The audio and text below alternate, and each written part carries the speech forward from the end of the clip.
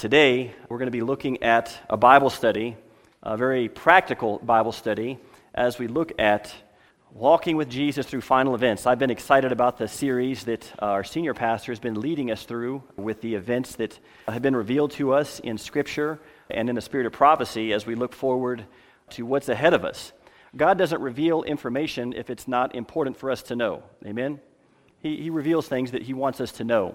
But I think it's also important on a practical level to realize that He is going to be with us and wants us to walk with Him through all of these events. And so He will provide for whatever needs we might have that will arise due to these final events, some of which are very serious, life-threatening events. And so today, very simple message, but I hope intensely practical as we open and look at our Bibles about what Jesus can do and wants to do in your life and in my life today as events are unfolding and going forward into the future. But if you'll just bow your heads with me, I'm going to have a short prayer before we launch into our study. My Father in heaven, Lord, thank you so much for the privilege of preaching and of speaking to your people who have come to hear a word from you. And so I pray, Lord, that your Holy Spirit would speak through me and that the words that I say would only be your words that would inspire and quicken our hearts, our minds, our faith would be strengthened, and our connection with Jesus would be more vitalized, more vigorous than before we came today. And I pray all these things in Jesus' precious name. Amen. All right. Thermometers have been popular here lately, haven't they? All kinds of thermometers with the pandemic. But what is our spiritual thermometer? As we look at the condition of where we are, the picture that's painted in Revelation chapter 3, the seventh of the seven churches, the final church that is to be on the earth until the Lord comes, gives a picture that our faith is very weak. Our self-sufficiency and trust in ourselves is very strong. By contrast, not so good either.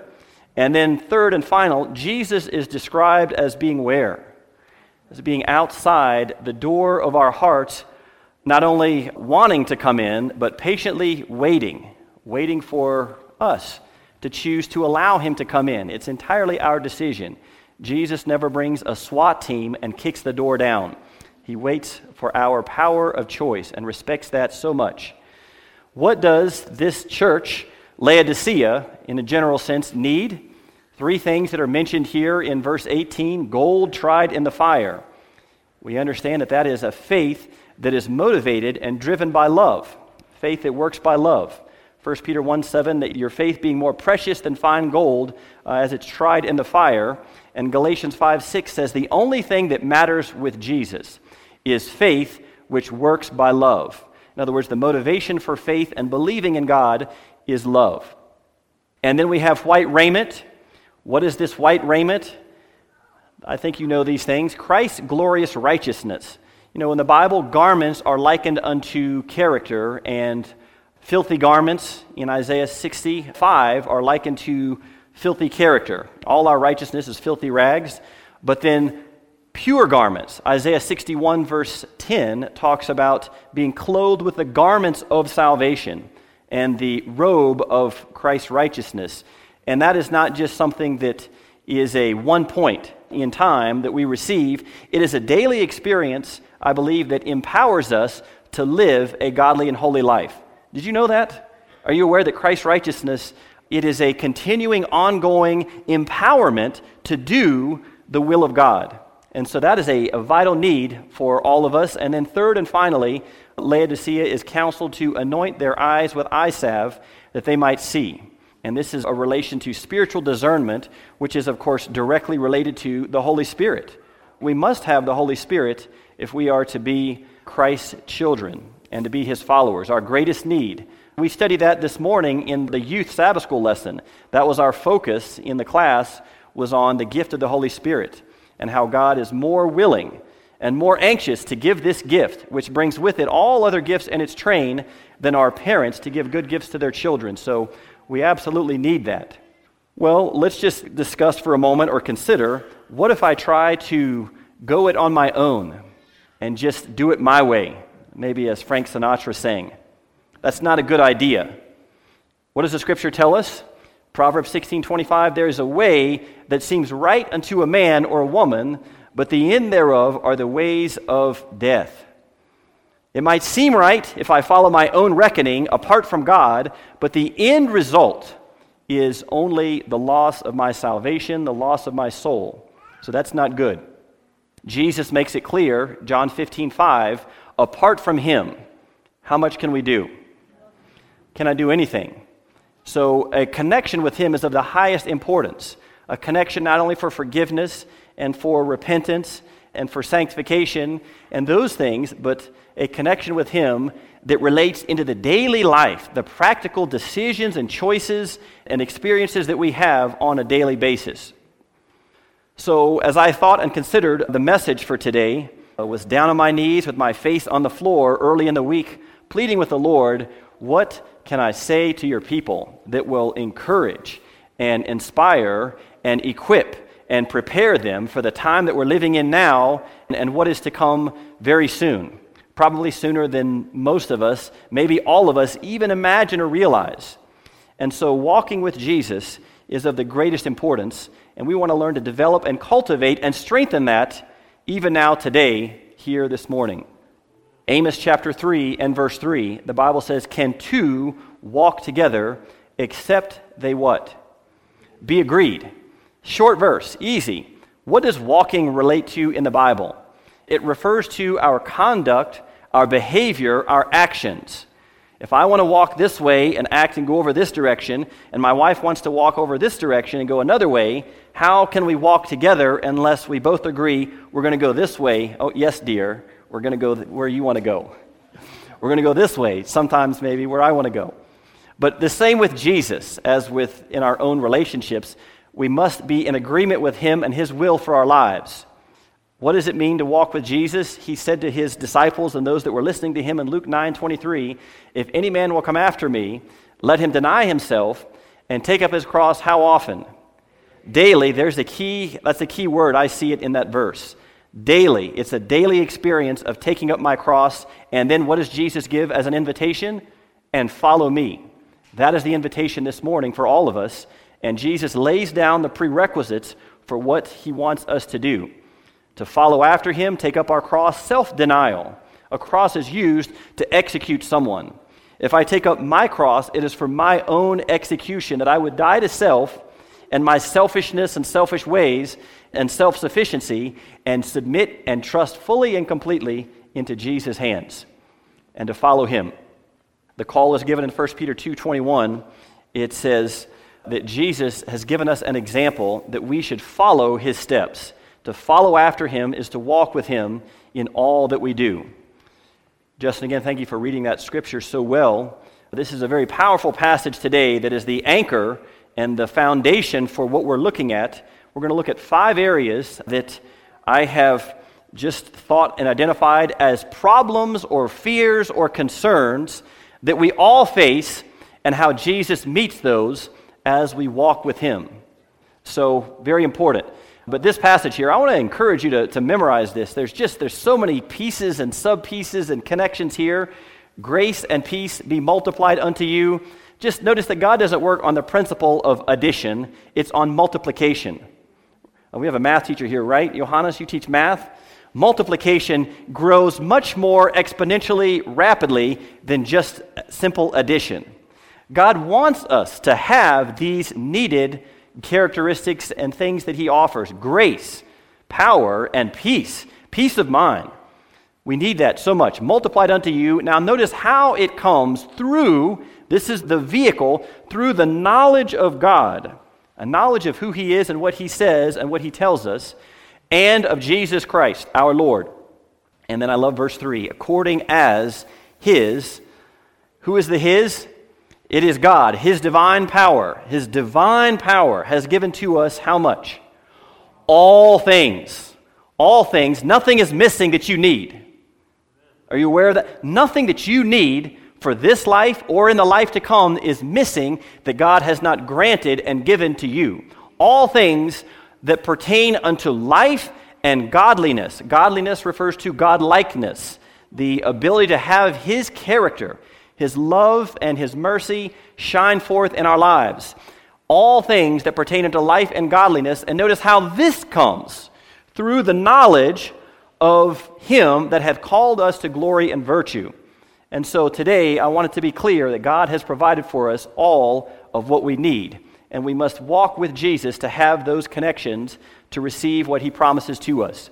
So first problem that I identified, many of us have fear, depression, and anxiety. Newspaper headline from several days ago says the pandemic-related anxiety and depression still on the rise. And we know things are, because of the events that we see coming, are only going to get much worse. But fear and depression, that's a serious thing. Maybe I'm alone. Maybe I'm going to just preach to myself today, and you guys can eavesdrop. But we have a tendency to become fearful and worried as we think about the future at times. But I want it to be clear, when we walk with Jesus, number one, Jesus can take away fear and anxiety and worry. It's very clear. He says in Joshua 1 verse 9, "Have not I commanded you? Be strong and of a good courage." And then what is the next phrase? Jesus himself, God is saying, "Be not afraid, neither be thou dismayed." Why? Here's the reason why. It's not just, hey, don't fear. Okay, I'll try not to. It's because the Lord your God is with you wherever you go. The promise of his abiding and continuing presence to be with us. That's why there's no need to fear, because he is with us if we realize and recognize what he wants to do for us. And the last verse on there, on this list of things, 2 Timothy 1 verse 7, it makes it emphatic. This is in the New Testament. The Apostle Paul says, "For God has not given us a spirit of fear." If I have a spirit of fear, it didn't come from God. God has not given us the spirit of fear, but of power and of love and of a sound mind. And so fear is not something that God wants or desires us to have. Fear is really the opposite of trust and assurance that Jesus wants us to have. Matthew 10:28, this is Jesus speaking. He says, "And fear not them which kill the body." A lot of people out there today, a lot of violence out there today, a lot of concerns with violence all around, even in our own country that used to be so peacefully safe. But Jesus says, "Do not fear those who can kill the body, but are not able to kill the soul. But rather, fear him which is able to destroy both soul and body in hell." There's only one being that can do that, and that is God himself. Fear God and give glory to him. That's what we're commanded to do in the first angel's message, a reverence and regard for him. But we're not supposed to be afraid of those who seek to kill our physical bodies. Even though it might seem scary, we are not to be afraid. Psalm 27 verse 1, "The Lord is my light and my salvation." David's writing this psalm, and he asked the question, "Whom shall I fear?" Why? If the Lord is my light and my salvation, as I pray and hope he is for each one of us, there is no one that we should fear. The Lord is the strength of my life. Of whom shall I be afraid? Who shall I be afraid of? So God takes away fear and anxiety and worry if we are connected and walking with him. Problem number 2. But Pastor, things are going to get serious and my life is going to be in danger and peril. John 16 verse 2, Jesus says, "They shall put you out of the synagogues. Yea, the time cometh that whosoever killeth you will actually think that he is doing God a service." That's a scary thought. And Jesus himself is letting us know this, that a time is coming when that'll be the case. And so our lives will be in danger and peril. And this is, I know, connected to being afraid and worrying. But what about it? What should I, and this is really should be under the heading of protection, a need for protection. That's a basic human need that we all have. Can Jesus protect us? All right, good. I know normally I talk beyond and too fast, but I'm going to try to slow it down and give you a chance to actually respond. Jesus can protect us from any and all danger. Notice a few passages. We have this in Scripture, Proverbs 18 verse 10. "The name of the Lord is a" what? "A strong tower. The righteous runneth into it, and" what? "And is safe." Does God lie? He cannot lie. There is the guarantee and the promise of protection from God. God is our refuge and strength, a very, what kind of help?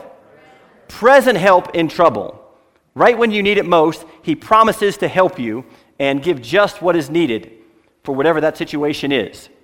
And then I would encourage you, if you have not, I know many of you have memorized Psalm 91, but that is a psalm of deliverance and a special psalm of protection that we are counseled and advised in Spirit of Prophecy we would do well to memorize, because it has so many promises and so many guarantees of God's watch, care, and protection. And it begins by saying, "He or she that dwelleth in the secret place of the Most High shall abide under the shadow of the Almighty," abiding under His wings. And there's no safer place to be in the universe than under His wings. And that kind of idea comes in verse 4. "Shall cover you with His feathers, and under His wings shalt thou trust." What are some examples in the Bible? Back in Elisha's day, we actually read this story in our youth Sabbath school class this morning about the Syrian army that was attacking and seeking to invade Israel. And they were mad at the prophet Elisha because Elisha was revealing all of the plans of the king of Syria to the Israelites so that they could know what he was doing and be prepared and protected from him. And so when he found out that he was in Dothan, he sends this huge army to go and capture one person, the prophet of God. And early the next morning, Elisha's servant gets up and he sees this vast army surrounding the whole city. And he's like, "My Lord, what are we going to do?" And I love what Elisha says here in 2 Kings 6, verse 16. "Fear not," connected to not being afraid, "for they that be with us are more than they that be with them." And then in the next verse, Elisha prays that the Lord would open the eyes of his servant so that he could see and have discernment to what was really there, because Elisha trusted in the angels and the protection of the Lord. And so there were chariots of fire all around, not only the city, the whole mountains all around, and so we have nothing to fear. What about David and Goliath? That's a story we all know from very young age. Young David, as Goliath was threatening and taunting the whole camp of Israel. And they're all on sides. You've got one side with the Israelites and one side with the Philistines, and this vast valley or plain in between, and no one is willing to take him on, except for this young boy. And based on the best I can tell, David was about 15 years old. Is there anyone in here 15? 15 years old? All right, yes, one up on the balcony, Braden. 15 years old, when he had the courage and the fortitude, not because he was just tough and strong by himself, but because he knew and understood the power of God. Look what he says in 1 Samuel 17:47, speaking directly to Goliath. He says, "And all this assembly today, all the people gathered here shall know that the Lord does not save by sword and spear." Why? "For the battle belongs to the Lord." And he goes on and says, "And He, the Lord, will give you, Goliath, into our hands." And so what boldness. The battle belongs to the Lord. He's not dependent on swords and spears and bullets and flamethrowers and any other kind of earthly weapons. He is in charge. He can defeat and protect us from any harm or any danger. Here's one directly related to the time of trouble. Psalm 27, verse 5, it says, "For in the time of trouble He shall hide me in His pavilion. In the secret of His tabernacle shall He hide me. He shall set me up upon a rock." Brothers and sisters, I believe that rock is Jesus Christ. The foundation, no surer foundation than Jesus. But the promise of protection in that time is given to us. Isaiah 43, verse 2, "When thou passest through the waters, I will be with thee." That's key. We're talking about walking with Jesus in a practical way. So Jesus is with us when we go through these hardships. And here is specifically mentioning, examples of hardships and trials that might be brought to us. "Passing through the waters, I will be with thee, and through the rivers, they shall not overflow thee." And then notice this next one, "When thou walkest through the fire, thou shalt not be burned, neither shall the flame kindle upon thee." Isaiah 43, verse 2, Prophets and Kings says that Shadrach, Meshach, and Abednego had read and were familiar with this verse. Isaiah was writing about 100 years before Daniel and Ezekiel and the Babylonian captivity. And they knew this verse right here that we're looking at today, many hundreds and even thousands of years later, and that's what gave them the courage to stand up to Nebuchadnezzar and the fiery furnace. And so notice carefully, Jesus was with His faithful followers in the fiery furnace. He didn't spare them from the fiery furnace, but He was with them in it. And then if we move to the New Testament, Jesus was with His disciples through the storm. He was in the boat with them, even though they pushed the panic button and were trying to bail water out and were panicking wildly, even with Jesus right there with him, because they were not trusting in his ability and power to protect them. Now, someone's going to say correctly, but wait a minute, Pastor.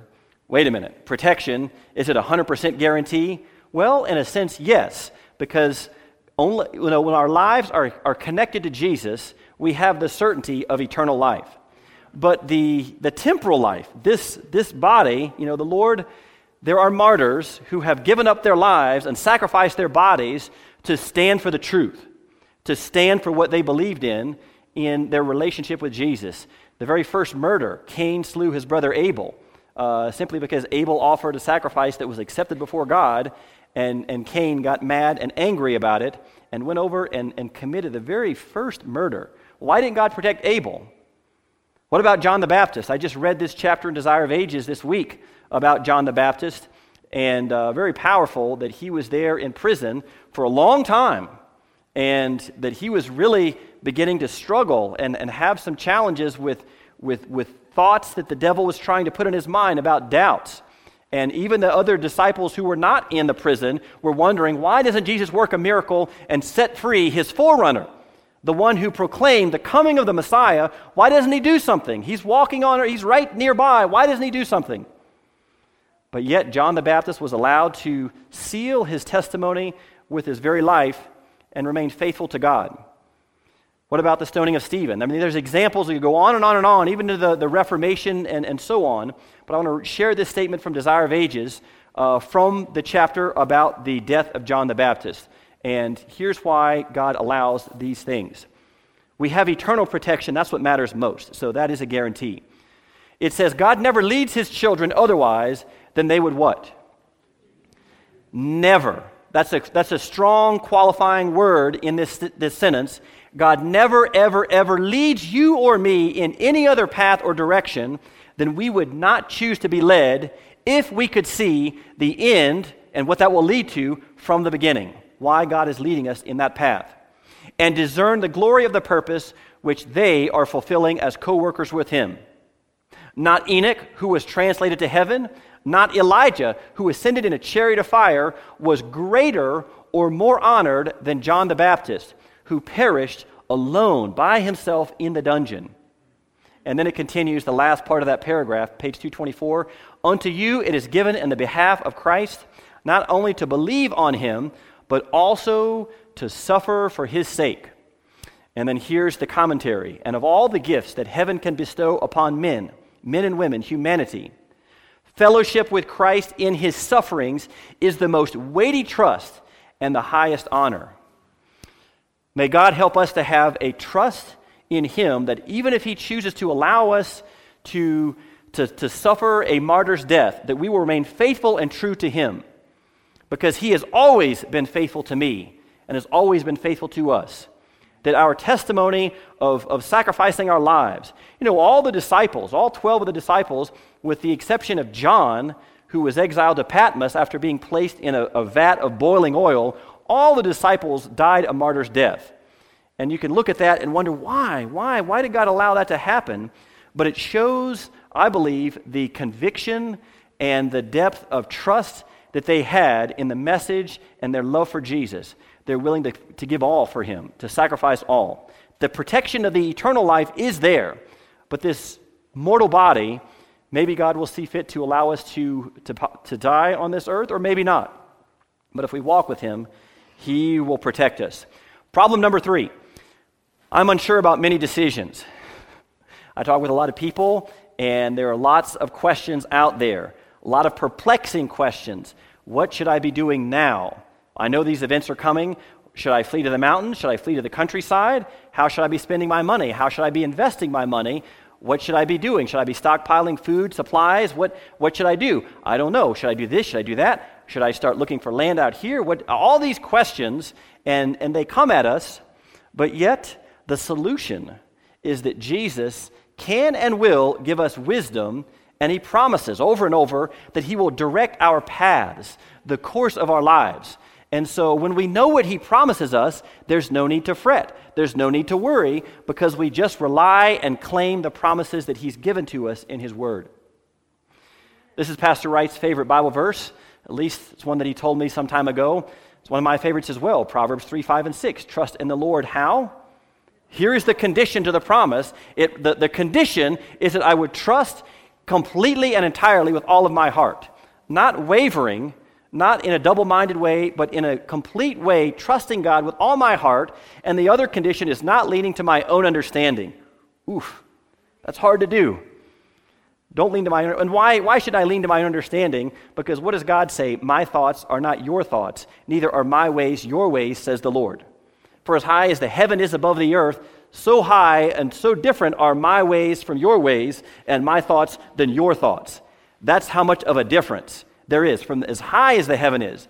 And so to trust God and not lean to my own ways, which only lead to death, according to what we read earlier in Proverbs 16:25, but to acknowledge God. All of my land is yours. All of my house, my belongings are yours, O Lord. My wallet is yours. My time is yours. What would you like for me to do?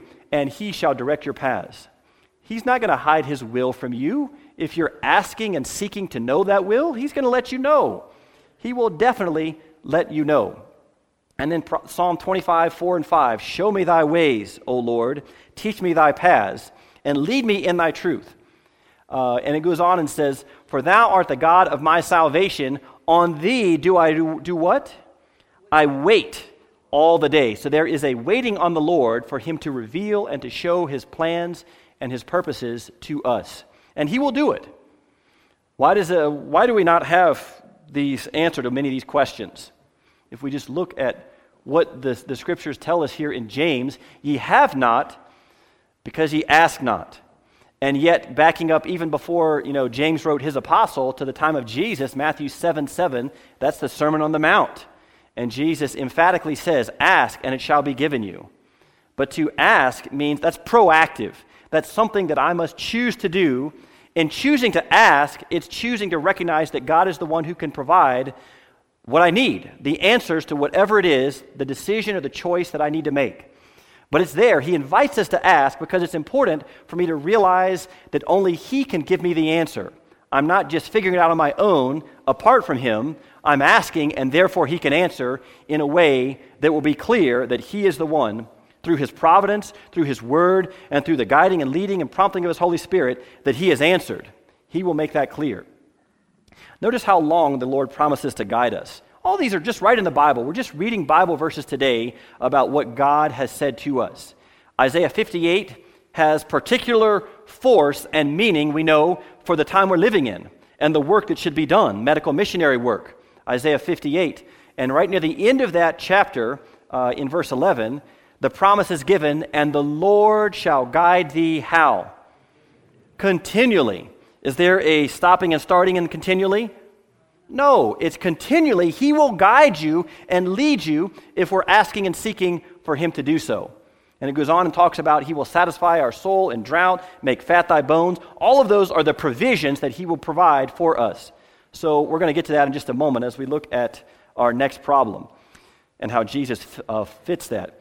This is a very beautiful picture here in Patriarchs and Prophets about, do you remember the story in the Old Testament about the pillar of fire by night and the pillar of cloud by day that was it was a symbol for the presence of God, and it would lead and guide where they were to go, the whole camp of the Israelites. When this cloud would pick up from where it was located and begin to move forward, the Israelites would know to break camp and start following. And so it was a symbol that God was leading and guiding them. And this is just a powerful point here. In one of the most beautiful and comforting passages of Isaiah's prophecy, reference is made to the pillar of cloud and of fire to represent God's care for his people in the great what struggle? Final struggle. That's where we are and where we're headed, in the final struggle with the powers of evil. And then she quotes Isaiah chapter 4, verses 5 and 6. The Lord will create upon every dwelling place of Mount Zion and upon her assemblies a cloud and smoke by day, and the shining of a flaming fire by night. For above all the glory shall be a covering, and there shall be a tabernacle for a shadow in the daytime from the heat, and for a place of refuge, and for a covert from storm and from rain. That same promise, I'm not sure if I'm 100% reading it correctly, is given to us that I don't know if we'll visibly see a pillar of fire and a pillar of cloud as we see the final events unfolding that will lead and guide us. But the same assurance that was given back to his people of old is given to us, that he will guide and lead and protect us in every way. It's there. It's right there. He will give that to us. All right, problem number 4 out of 5. What about food and shelter? Provisions. I like to eat. You do too, I'm sure. So let's keep moving. But I like to eat spiritual food, right? That's what we're here for. I want the spiritual food. What about food and shelter? Tendency to get concerned when you read statements. This is from Desire of Ages 121, where it says, in the last great conflict of the controversy with Satan, those who are loyal to God will see every earthly support cut off. Every earthly support. We need to learn now not to just trust and depend on my bank account, my retirement account, my connections, my LinkedIn connections with people or whoever. Well, I know so-and-so, and they can fix, and I'm not too worried about that, because, no, I need to learn now to have a wholly, complete trust and dependence on God, because we're going to be living in a time when only He can provide for us. Because they refuse to break His law, this is God's law, in obedience to earthly powers, they, God's people, will be forbidden to buy or sell. Forbidden to buy or sell, that's Revelation chapter 13, where it talks about that. But can Jesus provide for all of our needs? This was so exciting. As I was inspired by just studying for the sermon this week. I hope you get just a tiny bit of the way that it impacted me in what Jesus wants to do if I will walk and talk with Him on a more daily, regular, moment-by-moment basis. Jesus can provide for all of our temporal and spiritual needs. Philippians 4:19. But my God shall supply how many of your needs? All of your needs, according to His riches in glory by Christ Jesus. Psalm 37:25. Somebody sent me this verse years ago after I had resigned my job as a teacher, and when I was waiting for the Hendersonville church to call me as a pastor. And for 6 months I had no job. I had no income, I had no insurance, no house even. And yet they sent this verse to me, and it was so true. 6 months without a job, and yet here's what it says in Psalm 37:25. David wrote this psalm, I have been young, and now am old, yet have I not seen the righteous forsaken, nor his seed, which is his children, doing what? Begging for bread. I'm starving, I'm so hungry, I just need some crumbs. And he is saying, I have never seen that happen. Why? Because God has provided for the needs of His people. I have not seen it, David says, because God provided for them. And Jesus, of course, says, in the context of the needs that we have for clothing and for shelter and for those kind of provisions, He says, but seek first the kingdom of God and His righteousness. That's one of the needs, the righteousness, the raiment of Christ. And then it says, in all these things, we forget sometimes that all these things are the provisions and the temporal needs that we have for food and drink and water and shelter. All those things shall be added or given unto you. So if we claim God's word, we will not need to worry. As it relates to the time of trouble, Isaiah 33:16, He shall dwell on high. His place of defense shall be the munitions of rocks, the strongholds of the rocks, the munitions. Bread shall be given him. His waters shall be what?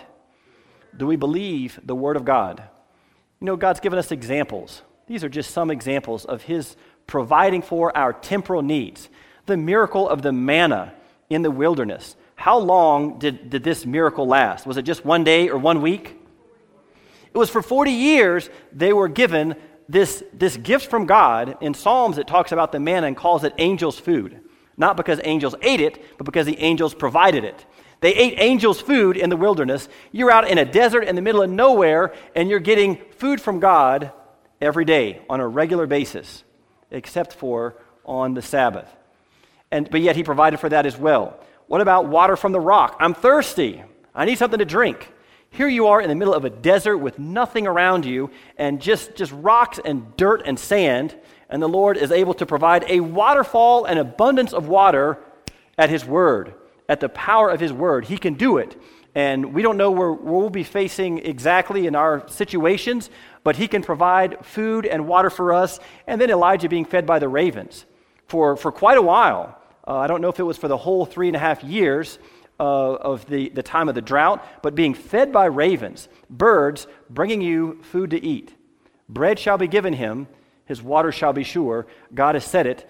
We can rest with confidence in his word, but we must know his word in order to exercise faith in that word and to have strength and character in our own lives. Problem number 5, and maybe this is one that you didn't think was coming, but one that we all maybe worry and wonder about. I am a weak sinner. What if it comes up to the end and I come up short?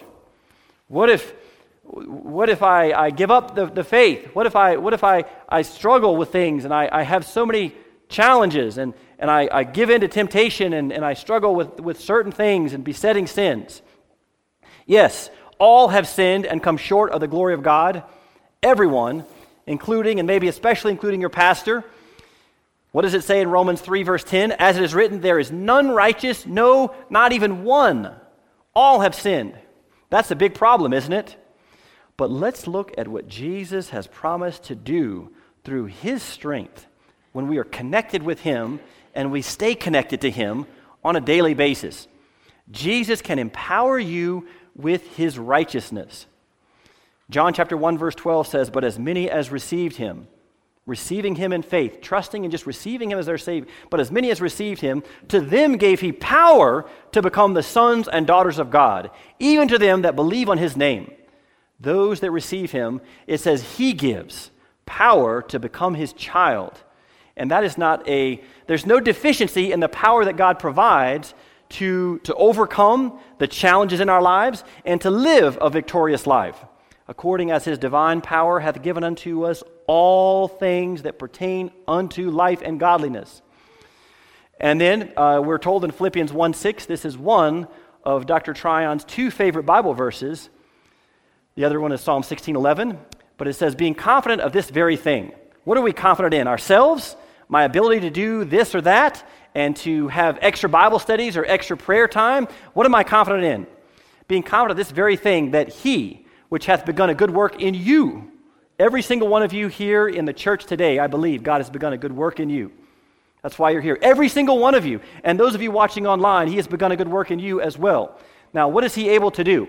He is able to perform and to bring to fruition, to bring to completion the salvation and the saving and the keeping of your souls until the day of Jesus Christ. For I know whom I have believed, and I am persuaded, I am fully persuaded that he is able to keep that, my soul, my eternal life, that which I have committed unto him against that day when he comes again very soon. That is in 2 Timothy chapter 1. He is able to do that. And so our trust and our assurance is always found in him. He is never going to let you go. He's never going to let you come up to the end and slip away and fall away from the precious truth of following Jesus. He's not going to let it happen. What do we find in Jude? Now we're moving to Miss Doris's favorite Bible verse. Jude chapter 1 verse 24. There's only one chapter. Jude verse 24. Now unto him that is able to keep you from falling.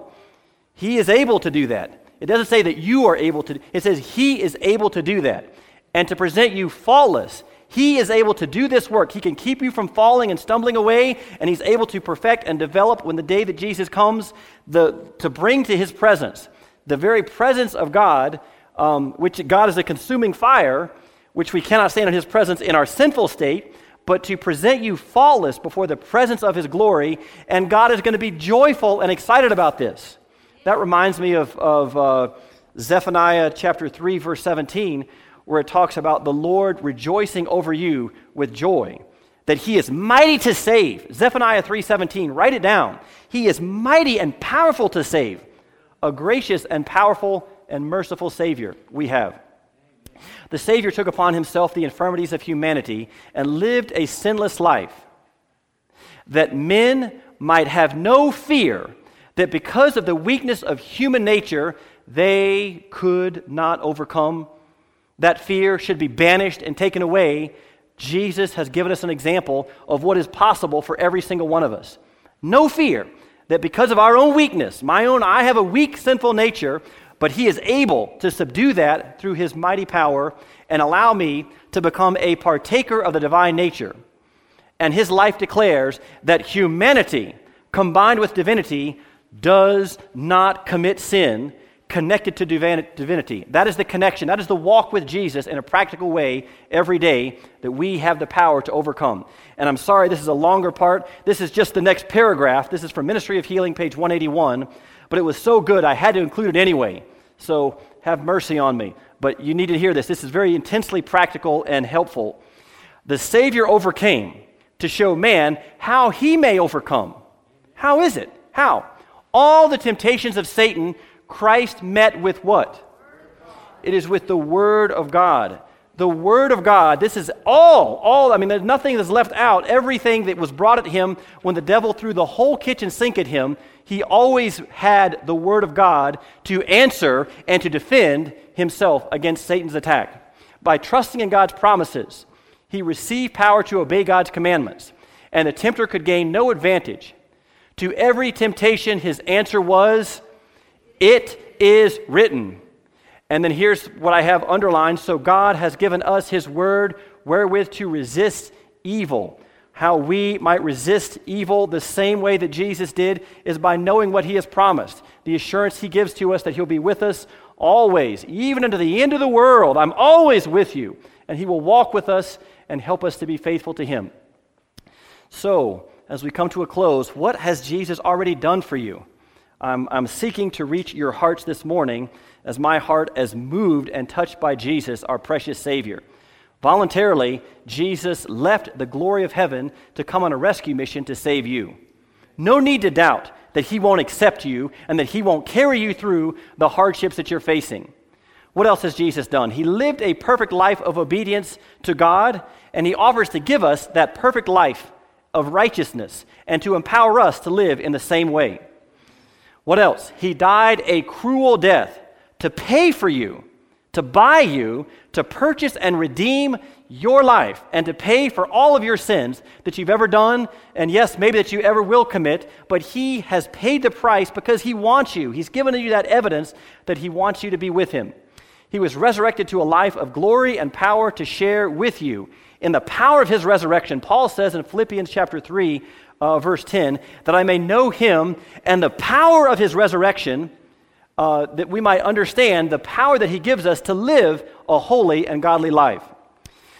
Jesus even now is interceding on our behalf, and he is cleansing us from all sin, as that is his work as our high priest in the sanctuary in heaven. Yes, friends, brothers and sisters, I should say, Jesus has done it all. He has paid it all. He has given all so that all of us can live with him forever and ever and go through whatever we have to face. We come back to our key verse again.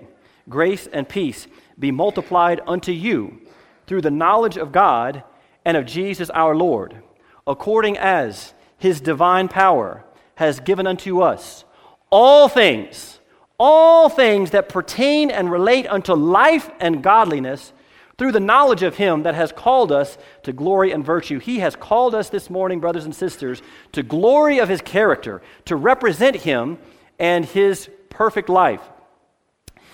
One more quote, and then I have one verse, and I'm done. Steps of Christ 125. I had this in the newsletter a few weeks ago, but not everybody gets the newsletter. I finished reading this, and this was so powerful. As the book closes, Steps to Christ, it says, we cannot but look forward to new perplexities in the coming conflict. And we're going to continue in our series as we study more about these coming events.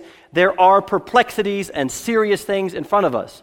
But we may look on what is past as well as on what is to come and say, hitherto hath the Lord helped us. That's 1 Samuel 7, verse 12. From the past to the present, God has helped us. And then she quotes Deuteronomy 33:25, as thy days, so shall thy strength be.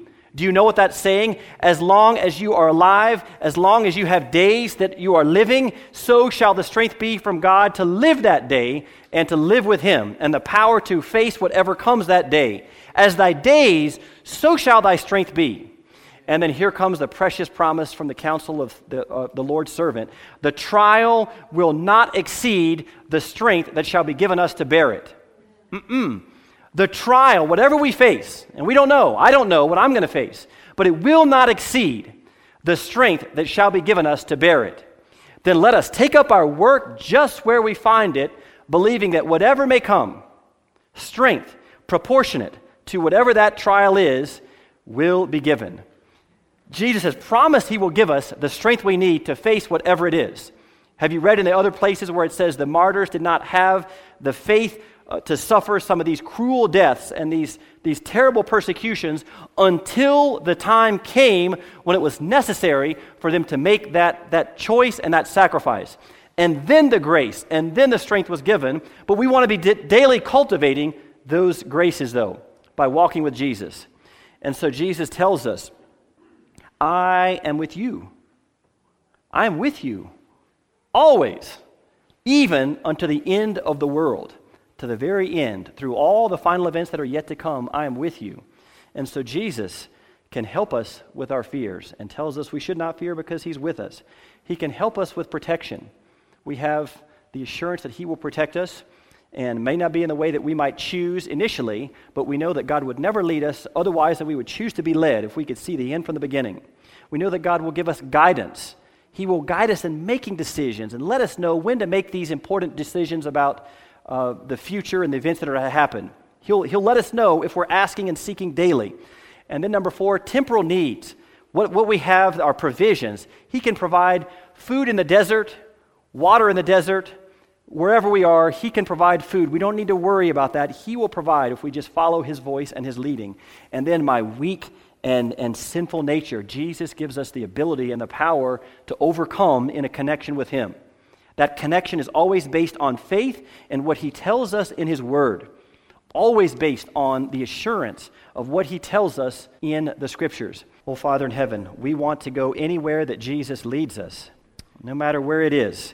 We would never choose to follow our own way, but follow where we know Jesus would lead us in the path that is best for us, to develop our characters, to grow our trust and our dependence on him. Lord, help us to walk with Jesus even now, this moment, today, and throughout this coming week, and through all the course of time until Jesus comes again. We trust you. We love you. Help us to have stronger faith and belief in you, is our prayer in Jesus' name. Amen and amen. This media was brought to you by Audioverse, a website dedicated to spreading God's Word through free sermon audio and much more. If you would like to know more about Audioverse, or if you would like to listen to more sermons, please visit www.audioverse.org.